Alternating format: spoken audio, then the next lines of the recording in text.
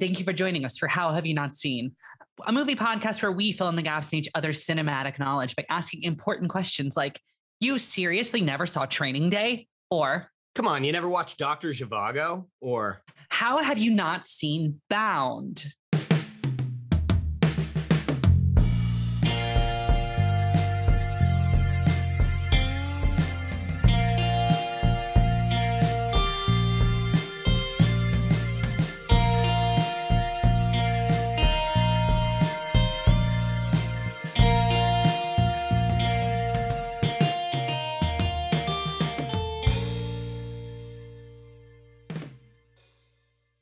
Hello again, and thank you for joining us for How Have You Not Seen? I am your co-host, Caroline Thompson. I am Carson Betts, the other co-host. And this is How Have You Not Seen? A movie podcast where each week we pick one of our favorite movies the other hasn't seen. We talk about it. Then we go and watch the movie. And we talk about it some more. It's going to be a real gay time. Whoa, wait. I'm looking down at my phone. What month is it? Is it June? We are participating in rainbow capitalism, ladies and gentlemen, and people who don't fall under either of those two labels. Wait a second. Is this a rainbow shirt I got from the Hot Topic? I think it is. No, Carson, you're colorblind, and it is a gray scale striped shirt. Okay, all right. Well, make it real. Yeah, no. But because if you're me, gay is synonymous with good, so I did still say it's going to be a real good time. Yeah. Anyway, Carson, let's just jump into it. How have you not seen Bound? I mean, I guess until like a year ago, I didn't really know that this movie existed like in a real way.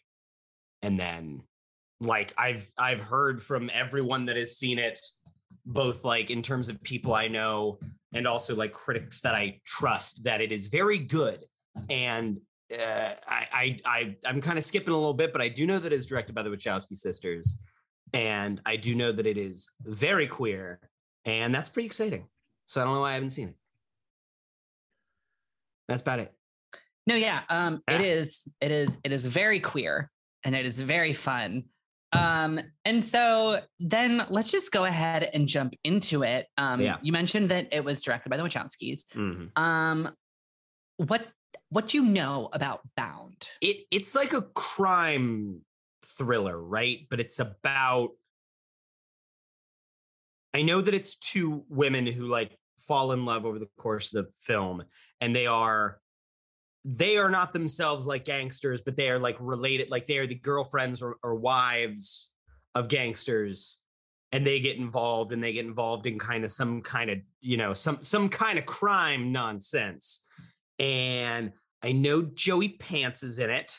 Correct. He is a Wachowski favorite, Joe Pantoliano. Wait, is that an actor, or is that someone's like nickname from The Matrix? Kind of both. Kind of both, honestly.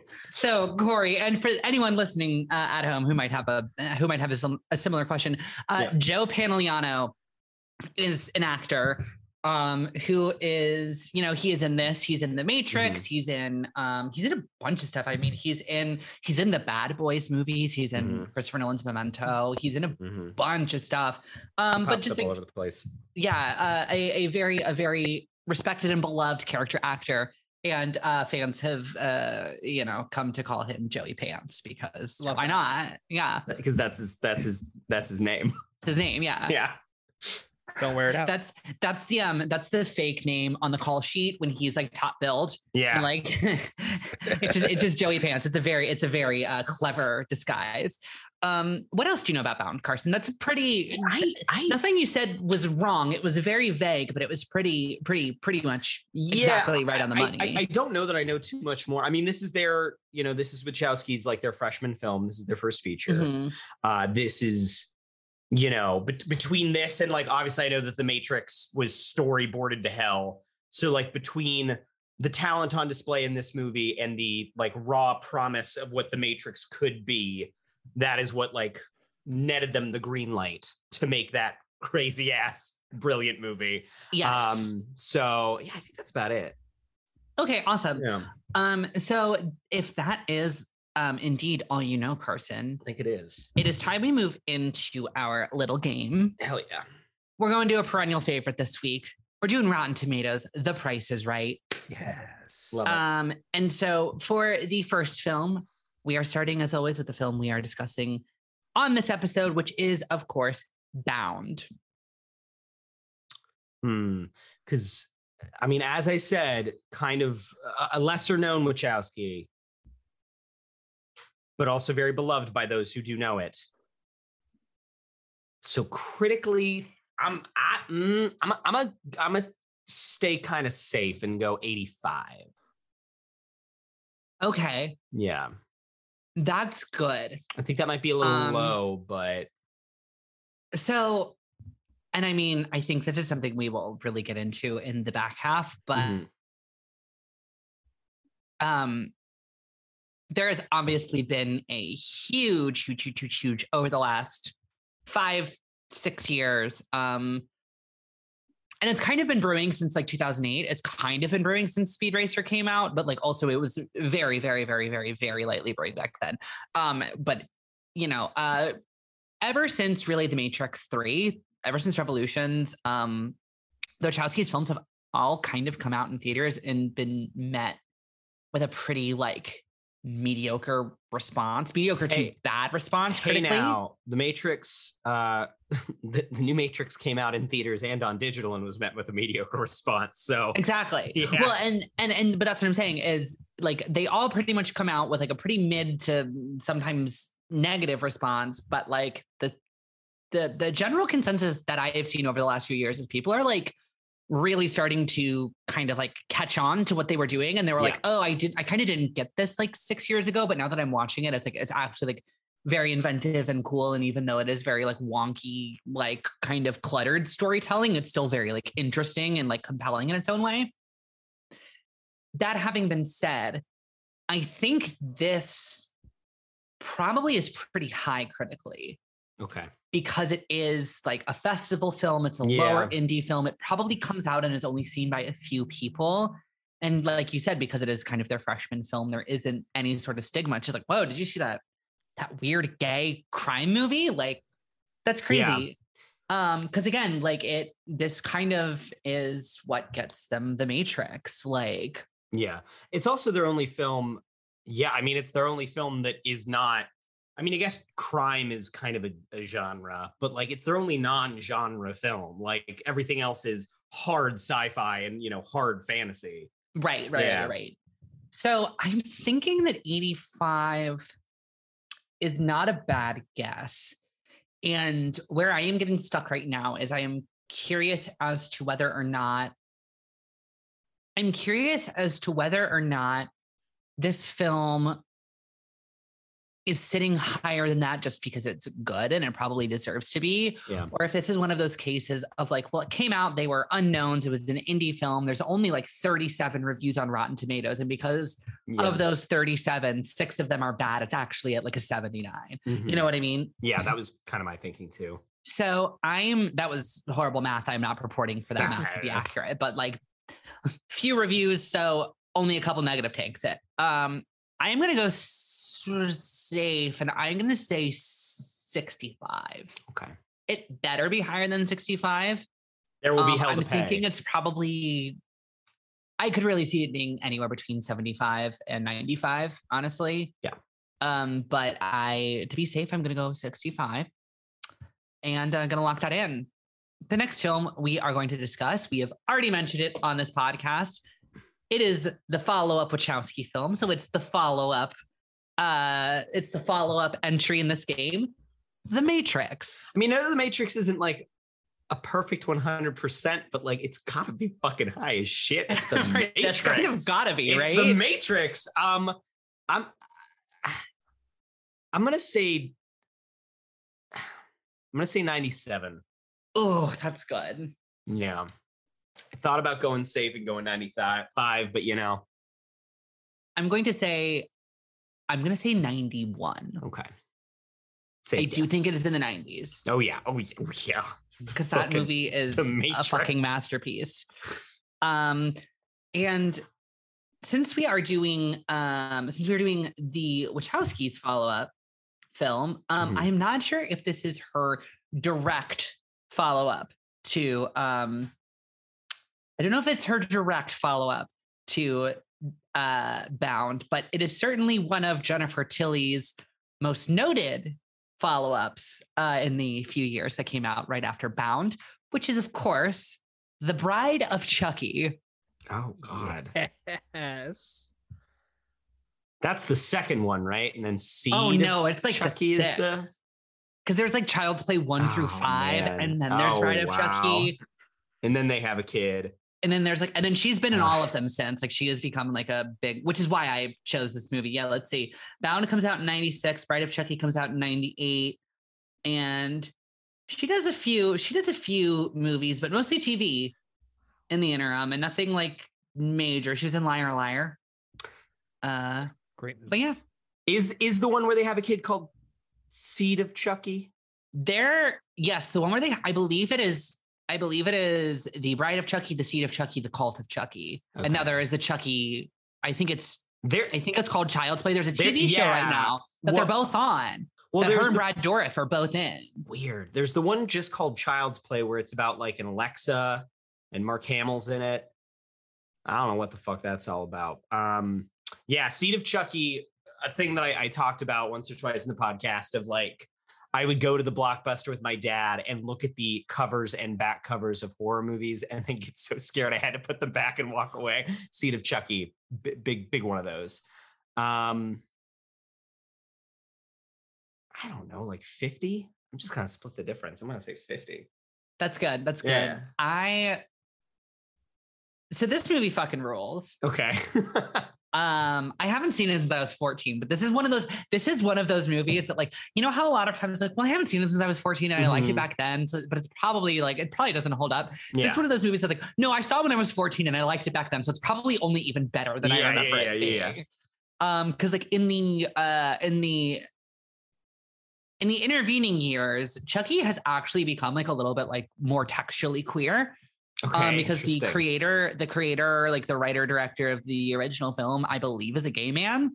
Oh. And I have heard that like in the intervening years, like it's one of those things that it's like, it's kind of always like been there a little bit. And it's kind of always had like a queer sensibility, but like I have heard in some of the newer sequels that it's a little bit queerer. So I kind of feel like this movie's kind of got to be like a mid-budget campy masterpiece in some ways. And I remember thinking it was super fucking funny when I was like 13. Yeah.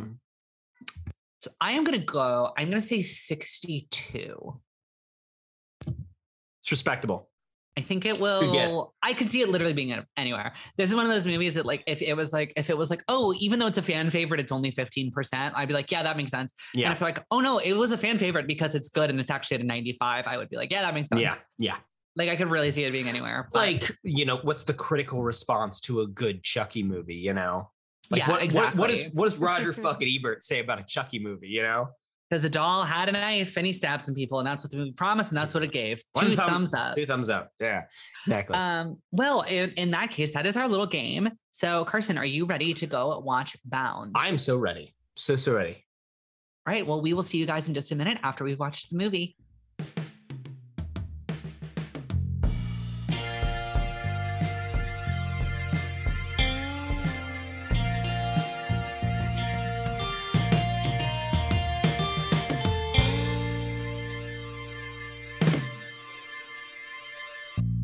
We are back.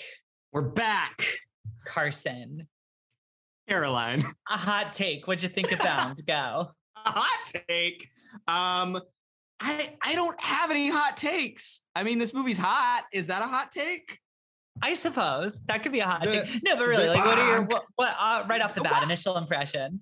Look, I mean, the sex in this movie is like pretty good. I mean, it's just really good. It's like very, I mean, it you know, it's not the most polished thing in the world. Like, it definitely makes sense as these two, their like first feature. Okay, now it's not even a hot take. It's just like an observation that by the time I was like 3/4 into the way this, I'm like, it is a little tragic and also pretty funny that at the time this came out, everyone in the, in the film sphere was like, wow, look at this movie that two straight guys made. Like, that is insane to me. That kind of makes my head like do topsy turvs, like whatever. I mean, it is, look, it's Pride Month. Happy Pride. Oh, it is a thing that it is a very common queer experience of like, okay, when I was 16, I was like this and none of y'all fucking noticed. Mm-hmm. Like, I know I didn't know, but like, why weren't you people looking at me like I was crazy? Like, there's a very queer experience of just like, oh yeah, like looking back, like, I guess everything I did was extremely uncharacteristic for like a cishet person. Yeah, like I can say I don't think I have seen a more like surprising and slightly upsetting juxtaposition in a film in a while than the two women drive off into the sunset set to She's a Lady and then cut to directed by the Wachowski brothers. Like insane, like crazy. Yeah. But no, this movie is just like really good. It's really fucking solid. It's very well paced. It works as a neo-noir. It consistently goes to unexpected places in its plot, which I really appreciate. Like, it's legitimately one of those films where I'm like, oh man, I could see this going like 5 different ways. And they always choose like the most, I mean, for the sake of it being a neo-noir, which is a little unrealistic, they always choose the way that's like the most dramatically potent. And it's good. All the performances are good. Fucking Joey Pants. Holy shit, that guy is a sweat ball. Like, what a perfect little sweat ball he is. I texted y'all yesterday, but like, I would kill to look as good in a flannel shirt or a denim jacket as Gina Gershon does in this movie. Correct. Like, yeah, it's good. It's a really fucking solid ass movie. Let me tell you. No, yeah, absolutely. And it is just such a obscenely fun watch. Which is, which is great. And yeah, for a debut film, it's kind of absolutely insane. And like, I know that the Wachowskis had both been like floating around Hollywood. They were like doing script punch ups. They were like doing stuff like that. Like this was not the first like film project that they had ever worked on, but it is just crazy to think that this is like their debut film, and then they go on 3 years later to make The Matrix. Blows my mind.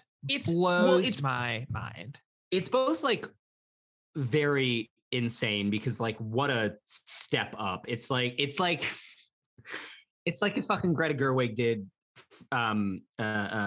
fucking, what do you call it, Lady Bird, and then like her next movie is like, and here is Avengers Endgame. Like, like it's such a but also like look, watching this thing, I'm like, oh, okay, so the influences, the fascinations, the kind of the filmmaking, the cinematography, literally I had to look it up. I'm like, this is the same composer, right? The Matrix. And yes, those horns. I was like, the music, and just like the aural landscape, like the way they use sound is very similar to the way they do in the Matrix. The way they compose shots is very similar to the Matrix. Like, I mean, fuck, like the fascination with leather and people that look androgynous and like crime and guns and, like it is all there. It is simultaneously it's simultaneously like what a kind of insane evolution. And also, well, I mean, all the pieces are here. Like, this is definitely, it makes sense that the two people that made this film would be the two people that make The Matrix, Right. And I mean, to that end, it does make a lot of sense because both films are very much about like systems of control. Like they're very much about, I mean, in this one, like explicitly queer, and in The Matrix more, more metaphorically, more implied, like queer, but like it's very much about how people, like how the kind of normal everyday things are ways of keeping people in line and keeping people in control. And that's very much Violet's kind of story, is like she gets away with everything because she is like doing it under the guise of like, you know, the just like the house. I mean, I know they're not married, but just like the housewife, you know, it's like when she breaks the whiskey bottle, like the scotch bottle, it's like, oh, well, like I'll run out to the store and get another one. And it's just like, oh, like you dumb idiot, you dropped the fucking whiskey. And then everything that prevents her from going to the next phase of her plan is her being expected to do, you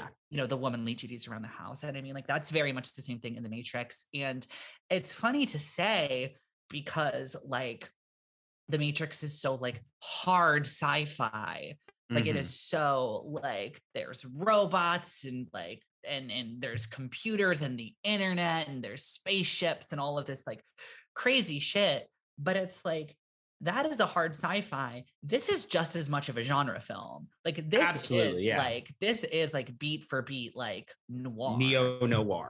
Yeah. And like, and it's like, you know, you kind of don't think of, you know, you kind of don't think of a film that's ostensibly set in 2 apartments, really just one.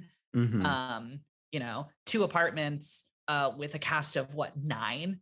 Like a speaking cast of and like some extras at a bar, you know, like you don't think of that as like a hard genre film, but like if you look at the way it's shot, if you look at the way it's lit, if you look at, I mean, even just like both Jennifer Tilly and Gina Gershon's performances, like this is the hard capital G genre film. It's just the genre happens to be about people being dramatically lit and smoking cigarettes while talking and doing not crimes. About like crazy CGI squids attacking your spaceship. And it's the other thing. I wonder if people that have a familiarity with the Wachowski sisters' work like now, and the fact that they, you know, Matrix, they turn sci-fi and they kind of just have stayed there for, you know, for the rest of their career. Like nothing, not to, I agree with you 100%, not to say that this thing is not like, you know, capital G, like a genre movie, but like, because they have been so associated with this one type of film that like, I wonder if people watching this it's going to kind of split their head a little bit, but like, yeah, I mean, it's in the, like you said, it's in the performances. I mean, like the characters, I mean this not like, this is not a knock on the performances or the writing at all, but like these characters and the performances are very, generic, as in they like fulfill the archetypes that fit the genre there with women. Like they're not hyper deep. The thing about them that is interesting and deep is the fact that the main love story is between the 2 women. Like the fact that Corky is basically like exactly like 100% a archetype that is in a lot of fucking movies, especially a lot of crime movies, of like the reformed former thief who knows how to get away with it, but they're just trying to live on the right side of the law for now, and they're hard drinking and they smoke and their hair's in their face and they like to have sex with loose ladies. But like, because she's a woman, the way that archetype then exists within the real world changes so much. And every single scene she runs into, there is always the moment of, oh, well, this is how I would expect this to go if this person is a man, but she's not. And wow, whoa, that's kind of interesting. And it is, and it always goes back to that Wachowski's interested in systems of control and generals, and that stuff's just so baked into the fucking script because she's a woman. No, of course. And I mean, it really is that thing of like, this story as it is, if you make Corky a guy, and you just kind of spend the second act, which really is, you know, Jennifer Tilly's act.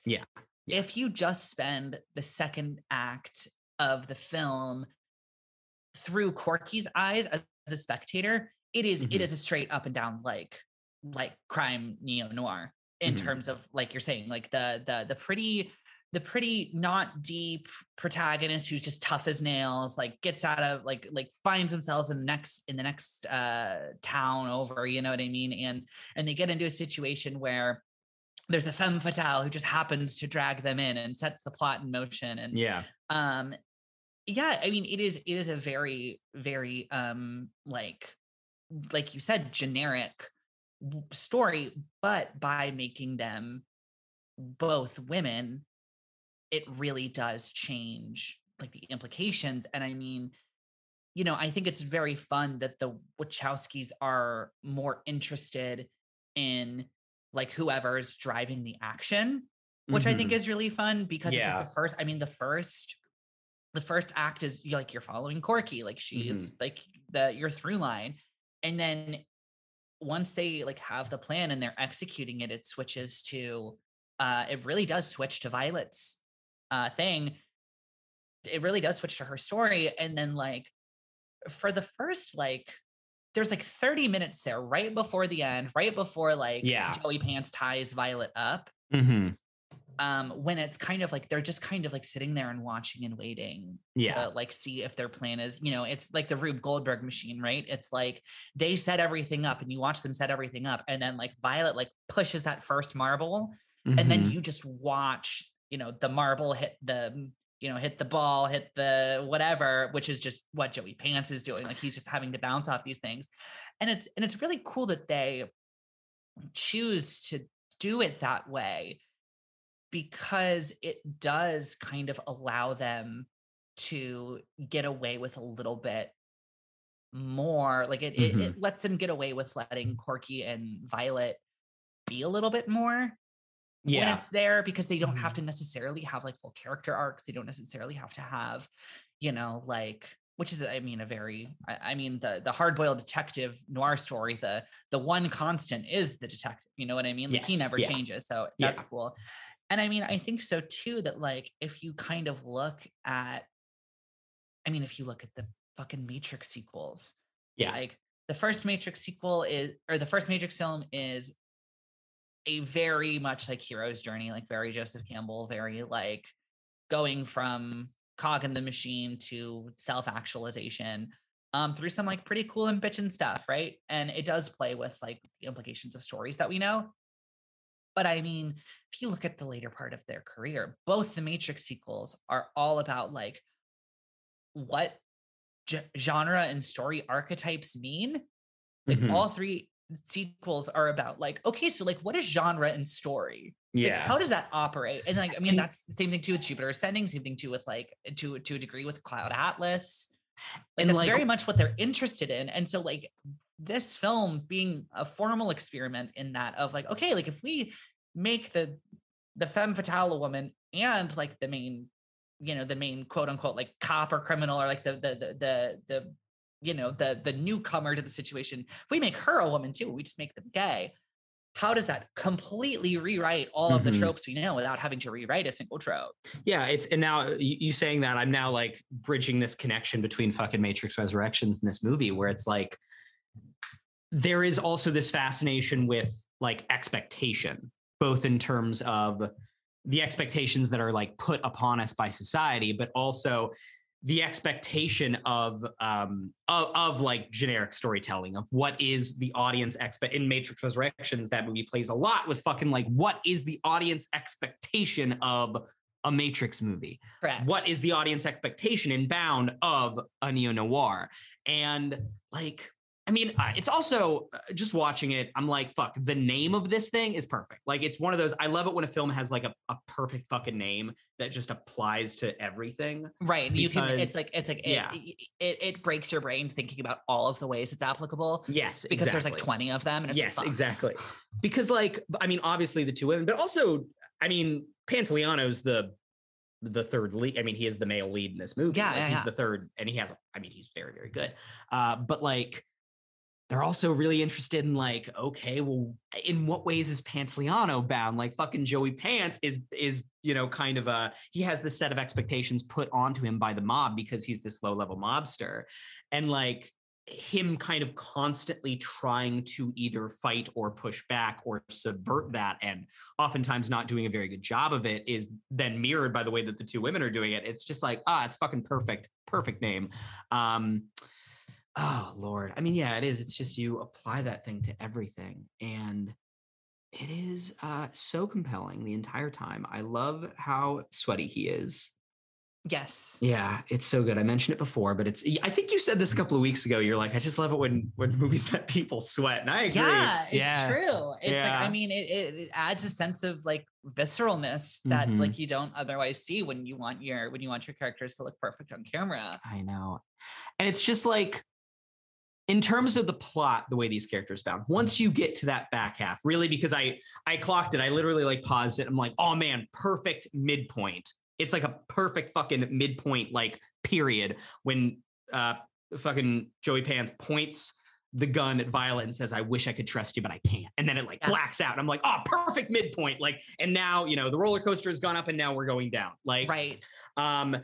And I clocked it. I'm like, oh yeah, it's like right at the middle of the movie. Perfect. But like everything past that, there's this question hanging over the three characters. And the question kind of, it goes to each of them in turn, basically. And the question's always like, why doesn't this person just take all the money and like run? Like, why don't they just leave? And the answer, it keeps evolving, it keeps changing. And like, you keep wondering like, hey man, Corky could just run. She could be out of here. She could be a state away, you know, for most of that first half of that. And then there are times when it's like, why does Pantoliano not just say, hey, Violet, let's get the fuck out of here? Like, you know, especially once he finds the money, like he keeps needing to fight against these women. And it's like, well, partially there's the like plot circumstance of, you know, Joey's got to subvert the mob. Like, I just killed the fucking biggest mobster in Chicago. If I don't find some excuse to like justify this and like, you know, kind of skirt what they're doing, they're just going to kill me anyway. Like the Chicago mob will find me and kill me. But also then just his personal ego of like, I got to beat these women. Like yeah, it's the very last scene of like, I know you, Violet. I know that you're not going to do it. And then she's like, you know, fuck it, which is, such a cool, you know, like what a cheer line. Yeah. You don't know anything, you know, but it's a movie which has a kind of deceptively simple plot, but is constructed in such a way that there are all these little complexities and little bits of setup and payoff that are just like really fulfilling. Like it's a very fulfilling movie. You do feel good watching it by the end. You're like, damn, all that, you know, got me all fucking hyped up. No, yeah. And I mean, it is a horrendously unsubtle movie, but also a very, very, very like clever movie too. Like, you know, I'm thinking the moment like, and there's 10 of these that we could just go through, but I'm thinking of, you know, a perfect encapsulation of like the dynamic of these characters, right? Is it's like Violet's coming onto Corky, like is very actively like let's do this thing. Joey Pants walks in on them, freaks the fuck out.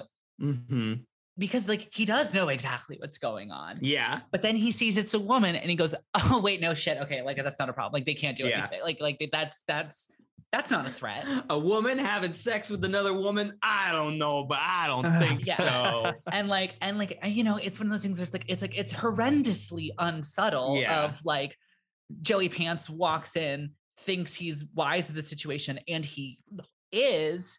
And then just goes, oh, wait, no, it's like, oh, it's a woman. Oh, no, then never mind. Like, couldn't actually be any sort of threat to me. And that's why they get away with it. And it's like that right there, that like 7 seconds of film is, you know, and then followed up by him, you know, giving Corky the money and be like, no, take the money.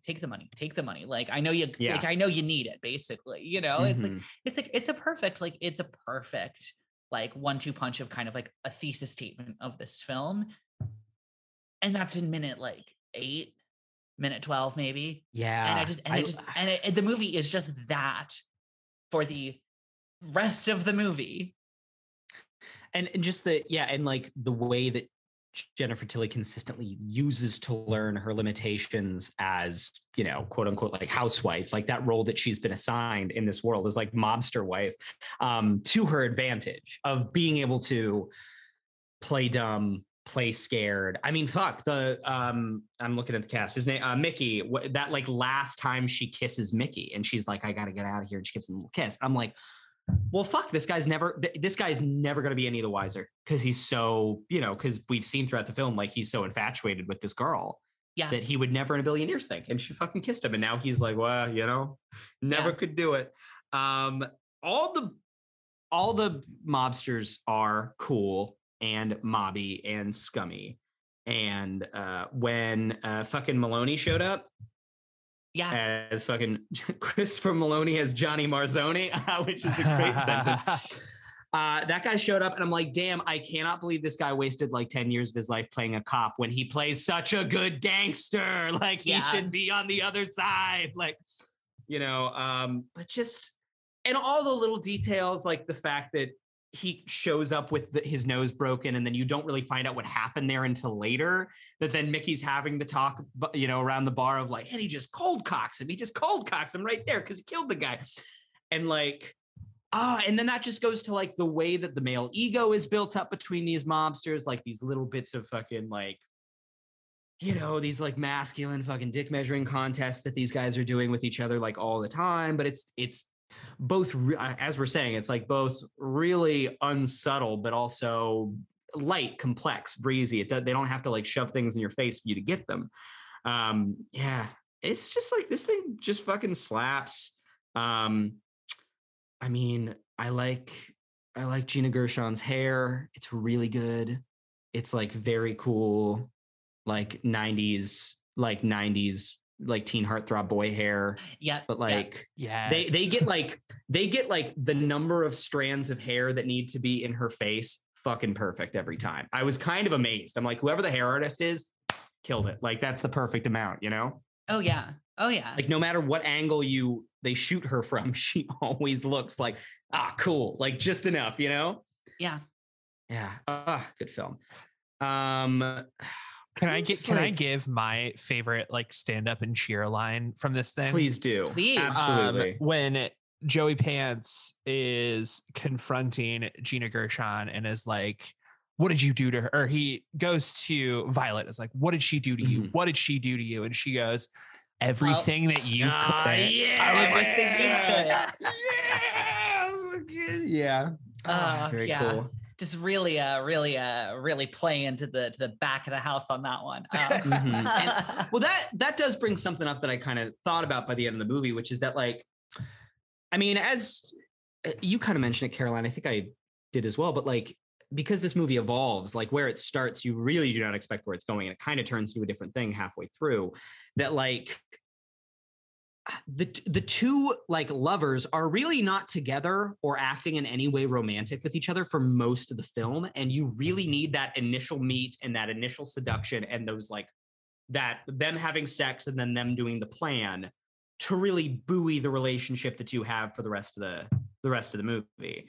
And like I kind of said it in sort of a joking way earlier, but like the fact that the sex scenes between the two of them are so good, I do think is very important to establishing the power and the potency of the relationship these two women have, which like, look, Corey, get the bonk ready. Let's go. Let's get it ready. But like this film makes the argument that like, yeah, man, like really good fucking sex can just like bind two people together like a nuclear reactor. Like it can really just force them into a thing.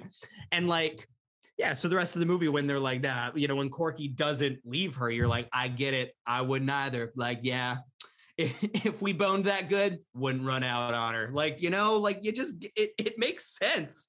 It's a little crass, but it is important. No, I mean, and it is. And I mean, it's a thing too, where it's like, it makes a little bit more sense for Violet, and of the two Violets, like, maybe perhaps a bit more your protagonist, obviously, and like has more of the journey. But I mean, it really is that thing of like, there is a stereotype in the LGBT community, which is, it can be cutesy and it can also be problematic because it's like, I've seen some ways in which this is problematic, but like, I mean, the U-Haul lesbian, right? It's like, there's the idea that like when two women get together, it moves so fucking quick because like women are more in touch with their emotions. And so when their partner is more in touch with their emotions and all of that stuff in a way that like, just like straight people just aren't. And, it's just like shit moves quick. You know what I mean? And like, that's like a bit of a stereotype, but like at the same time, it really is that thing for Violet where it's just like, she gets, she is so cooped up and so pent up and so just like trapped in this thing that like in her life that, I mean, this is the first time anybody has ever actually given a shit about her. And like, Corky doesn't even seem to give that much of a shit about her. You know what I mean? It's like, it's like, but it's just the first time anybody has ever like seen her, listened to what she wanted, heard what she wanted, and like allowed her to have it and or gave it to her. Yeah. And like, that's, sorry, go on. It's a lot of mileage if you don't have that. Yeah. And like, I think it's very subtle, but to me, the importance of, well, it's a couple of things. One, I like that. I mean, Corky, as soon as she walks on, like part of the character is like, she is like capital L lesbian. She's really not hiding that fact at all. Yeah. But also that I like that. I'm like, there could have been I think, more boring choice of Violet being like, I don't know, you just awoke something in me. But she's like, dude, I've been a lesbian for years. Like, and like half the mobsters basically know it and they don't care. Yeah. But like, which is just more interesting and more complex to me. But like on the Corky side of thing, there is that importance of her going to the gay bar scene. And the fact that she is like, I'm gonna fucking go get some tonight to the bartender. And then she approaches the woman and the woman's like dating a cop. And she's like, all right, well, when you're gonna, when you want to lose the zero and get with the hero, over here. But like, it does clock for me, one, that just that Corky is not like, she is inherently untrustworthy of this woman who is very like straight presenting. Like she just is like, no, you're nothing like me. Like you're not part of this world. And for that reason, I don't trust you. You're not part of this in group. But then also you get the sense of Corky is not approached. Corky does the approaching. Like the fact that someone comes to her and is like, I like you, we should bang, seems to kind of like destroy her brain a little bit. She doesn't believe it's true, No, for sure. Yeah. And there's like a lot wrapped up in that, obviously, but it to me, that is the justification for why she stays ultimately, is like, wow, someone showed interest in me and it seems to be both sexual, but also something a little bit more. You can imagine that's not something that she's gotten in her life, both because of her particular personality, but also just because of the circumstances of her sexuality. Right. Well, and I mean, a thing too with like, why does Corky stay? Why doesn't Corky just take the money and run? And I mean, like, I do think that there is some simplicity to it of like she's met Violet. She knows that she's in a bad situation. She knows she's in a situation she doesn't want to be in. And she just fucking wants to help somebody. You know what I mean? Like, it's like, it's, I think a problem with film and storytelling as a medium being so like cishet male dominated, in that like, decisions have to be rational and smart and like has to serve the character. And if a situation doesn't, serve the character's like drive, then you have to like either like change what happens, or you have to go back and like give characters justifications for things. And I don't think this film doesn't justify why Corky stays, but like at the same time, it can just be as simple as like, no, you're a person, like you're, like you are a person, you are, a lot of these terms weren't in use back in 96, but you're also part of the LGBT community, you know what I mean? Like, you are you're queer and you're in trouble. Yeah. And even if you're not in like trouble for your life, it's like, I recognize that you are in a situation that you don't want to be in. You're in a situation that I wouldn't want to be in. And so like, like I'll help you get out. Like you gave me the inroad to this, and like, I'll help you get out. And like, that can be enough. Yeah. That can just be enough. And that, I mean, it's just that empathy there. It's like written in the fucking script. It's the you're nothing like me. I'm, more like you than you might know. And obviously like the text there is, I like girls, I am a lesbian. But the subtext is, we are both fucking quote unquote bound by these, societal systems that kind of limit the things that we can do and force us into roles that we don't always want to be in. And we see a shared empathy in that. And, it's just like, it's good. It's I watched it, had a great time. us talking about it, even now, I'm like, damn, yep, nope, pretty well considered, very like layered, interesting, like holds the fuck up, movie. Yeah. Yeah, good. I like so much. I do, like I said, I like all the gangsters. I like just how, what's his name? Gino, the top guy, big mob don.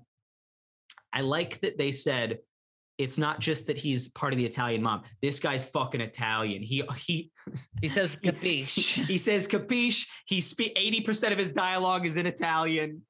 He's basically like eating a fucking mortadella sandwich when he like walks in. Like he's got that kind of personality. They all got great Chicago accents. It's like really good. Yeah, I like the scene, just the stylistic choice of like all of the last scene taking place entirely on a floor that is like covered in white paint. Just like cool, so like cool. Stylish, like interesting. And yeah, I mean, it's the thing that like even, I mean, and this obviously getting ahead in their career, but like even the Wachowski movies that have like stories that don't work, like fucking like plots that are quote unquote like unfunctional, like fucking Jupiter Ascending.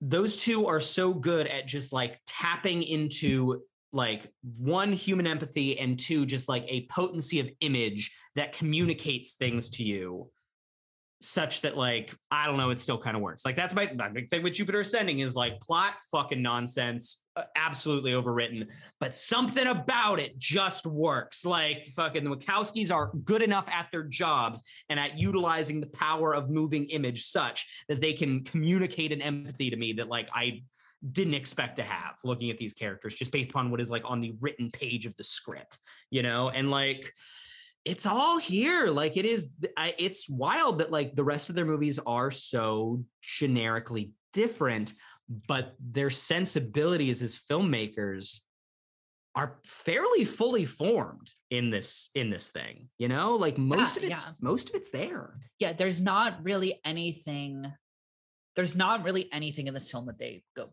back on as their career progresses. No. They build on a lot of it. Yes. But even the fucking animated title sequence is like, oh my God, like crazy shadows, like, a quote unquote camera, because it's not a real camera, but like flying through space, disorienting you until they choose to allow you to see the word bound. And it's just like, there's so many like slow pan camera flips and like, my favorite, I think probably my favorite 1 second of this movie is when it's tracing the telephone wire through the wall and it does the loop. If you didn't say that, I was about to say that.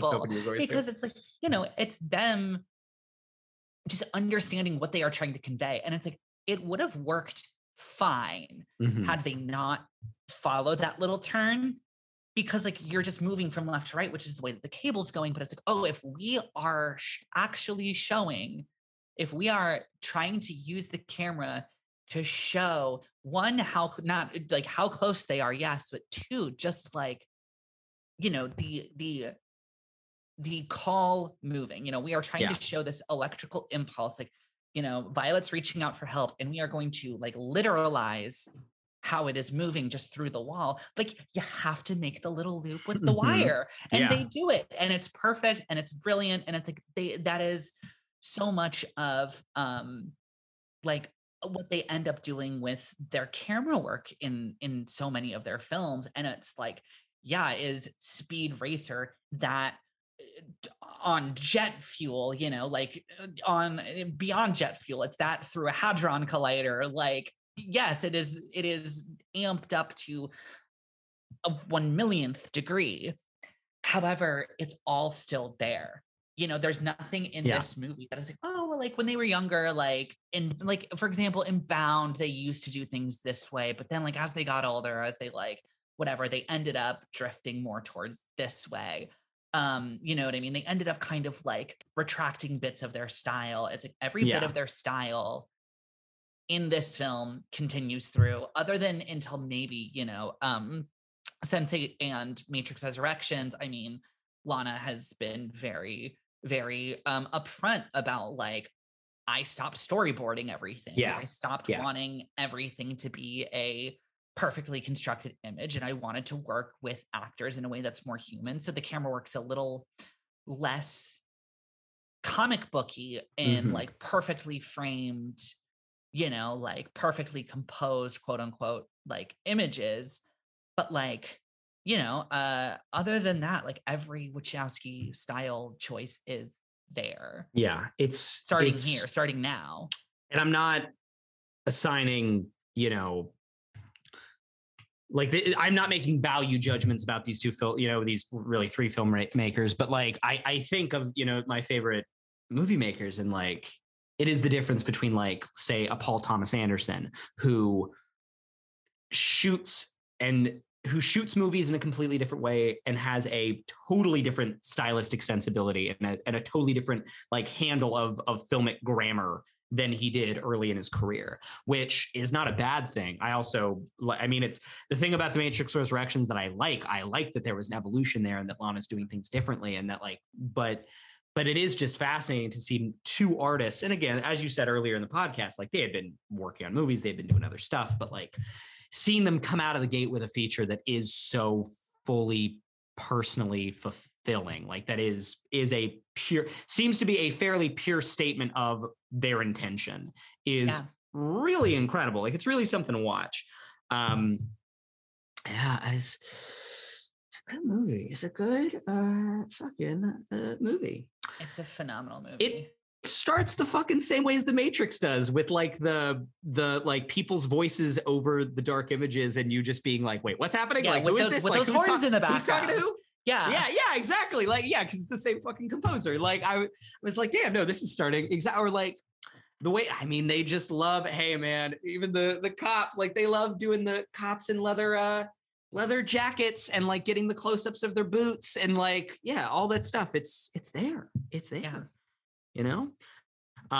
So Bound is good. I am very glad you made me watch it for this, because I'm never going to shut up about it. It's going to be one of those ones that I'm like, have you seen Bound though? No. Yeah. And it is one of those films that like, from the first time you watch it, it becomes one of those back pocket movies where it's like when you're talking with your friends about like movies, like, and it's like, oh, like, have you seen this one? Like I have recommended this one. It's like this, and But I'm a Cheerleader in terms of like my career films. It's like, you want to know like literally anything about me? Like, have you seen But I'm a Cheerleader? Have you seen Bound? Which I've now done to you, both of those things on this podcast. Yay! But it is just really that thing of if people are like, oh, like I'm looking for some like LGBT films. I'm just like, have you seen these two? If you haven't, start there. Like dive in there. Yeah. Like great recommendations. But yeah.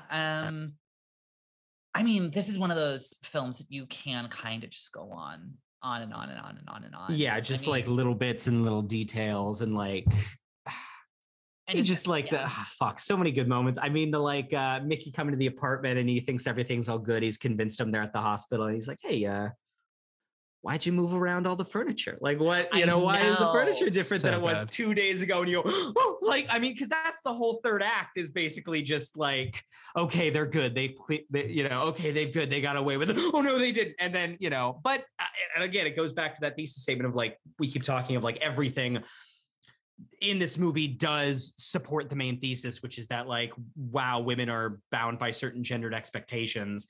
And, those things can be used for things that are differently than how they would for a man, because he's able to just fucking toss it off and, oh, well, Vi, she wanted everything to look perfect. So, just kind of moving things around, like, it's great. Like the montage of fucking Pantoliano moving everything and hiding the bodies and cleaning himself up, and like the fact it's one of those great movie things where if you think about it, you can cinema sins the shit out of it, but that would be stupid. Where if like you think about the actual amount of time it would take him to do that compared to the time it would take the cops to walk like up one flight of stairs then to the door, makes no sense, like does not track. But the way that film can compress time in interesting ways, it just makes it so tense. You're like, holy shit, is he gonna get away with it? Is he gonna get away? Oh, he did it. Oh no. Oh, holy shit, you know? Yeah. No, and the whole hearing aid bit is the hearing really aid clever. is so good. Also, just like, I mean, it must be remarked, the shot of him like in just like the web of money, basically. I mean, I mean, that's another one of those things, like the first encounter of the three of them have, like being such a perfect like visual and like filmic distillation. I mean, that is just like a perfect distillation of the fucking movie. It's just like this guy who is just like literally just caught in a web of money. And that's all that's all that exists around him, and it traps him. Like it is both, like it is he is trapped, but he's also the only one in there with the access to it, you know what I mean? Like it's not, you don't see him like expertly navigating it, and Violet being like, oh my god, well, I'm just not going to come out in the living room until this is all done, you know what I mean? Like there, it's just he's the only one who even exists in that space, and it's like, again, it's extremely unsubtle, very, very clever. And it's again, if you thought about, if from the outside thinking about these characters, if you're like, well, the fucking logical thing for Joey Pants to do is to say, Violet, you stay here. I'm going to leave the state and leave the country because, you know, eventually the fucking Chicago mob's not going to be able to follow you. But he's so concerned with his, I'm sure the place that he's known for most of his adult life, which is being a low-level fucking member of the Chicago Italian mafia, that like, he just can't leave. He can't get out of there. He is bound in a matrix of mafia. I don't know. Okay. It's a good movie. Well, I don't know, Kara. I think that's bound. I think that's bound. Yeah. Fucking just a banger of a film. Just a banger. Just a fucking banger. And Corey, do you want to tell all of the very nice people where they can find us on the internet? I would love to. If you like what you hear, please be sure to like us and subscribe wherever you stream your podcasts. Leaving a review also really helps out the visibility of the show. Follow us on Facebook at facebook.com/HHYNSpod. Follow us on Twitter, Instagram, Letterboxd, and TikTok at HHYNSpod. A special thank you to our patrons. If you'd like a shout out on the show and bonus content, head over to our Patreon at patreon.com/HHYNSpod. We have multiple levels, all with their own perks. Like I said, if you're interested in hearing more, please visit patreon.com/HHYNSpod. PS postscript. I did think of one more thing I got to say about this movie, which is the second I saw Gershon's cool ass tattoo, I was like, oh, I want to get that tattoo. And then like, which one? Wait, is there, and then they start talking about, and I was like, they start talking about it. I'm like, wait, there's some significance to this tattoo. And I looked it up and I go, oh, it's a lesbian thing. Ah, shit. Okay. Can't get it. Uh-oh. Excellent. Well, so I guess that's bound. Thank you all so much for listening. Carson, what are we doing next week?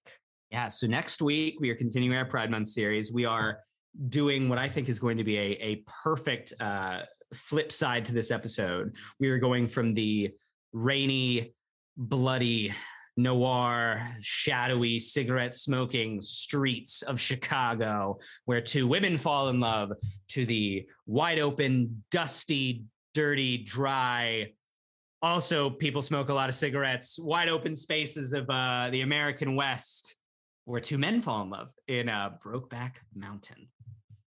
Yes, because I mean, hey, we're doing a Pride series and it's this show. So we had to find some gay movies that I have not seen. But I regret to inform you that as of this recording, I have not seen Brokeback Mountain. But you will, and it's going to be cool. And I will watch it next week. And so we'll see you guys when we talk Brokeback Mountain. See you next week.